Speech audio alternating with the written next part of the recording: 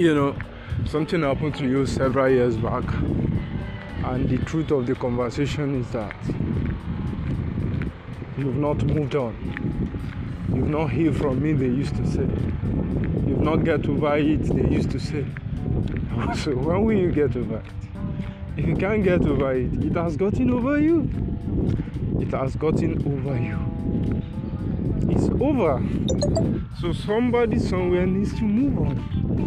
Somebody somewhere needs to decide if it is over. Either it is over for the issue or it is over for you. You've got to move on. You've got to progress. You've got to press forward. Listen, there's nothing anybody can say about the past to change the past. But the future can be rearranged. And you can bring your past into your future just by doing the same thing that you did in the past. It's still that simple. You wake up in the morning and all you have to deal with is your past. Obviously, that's how your future is going to look like. You have to move on. You have to agree with me.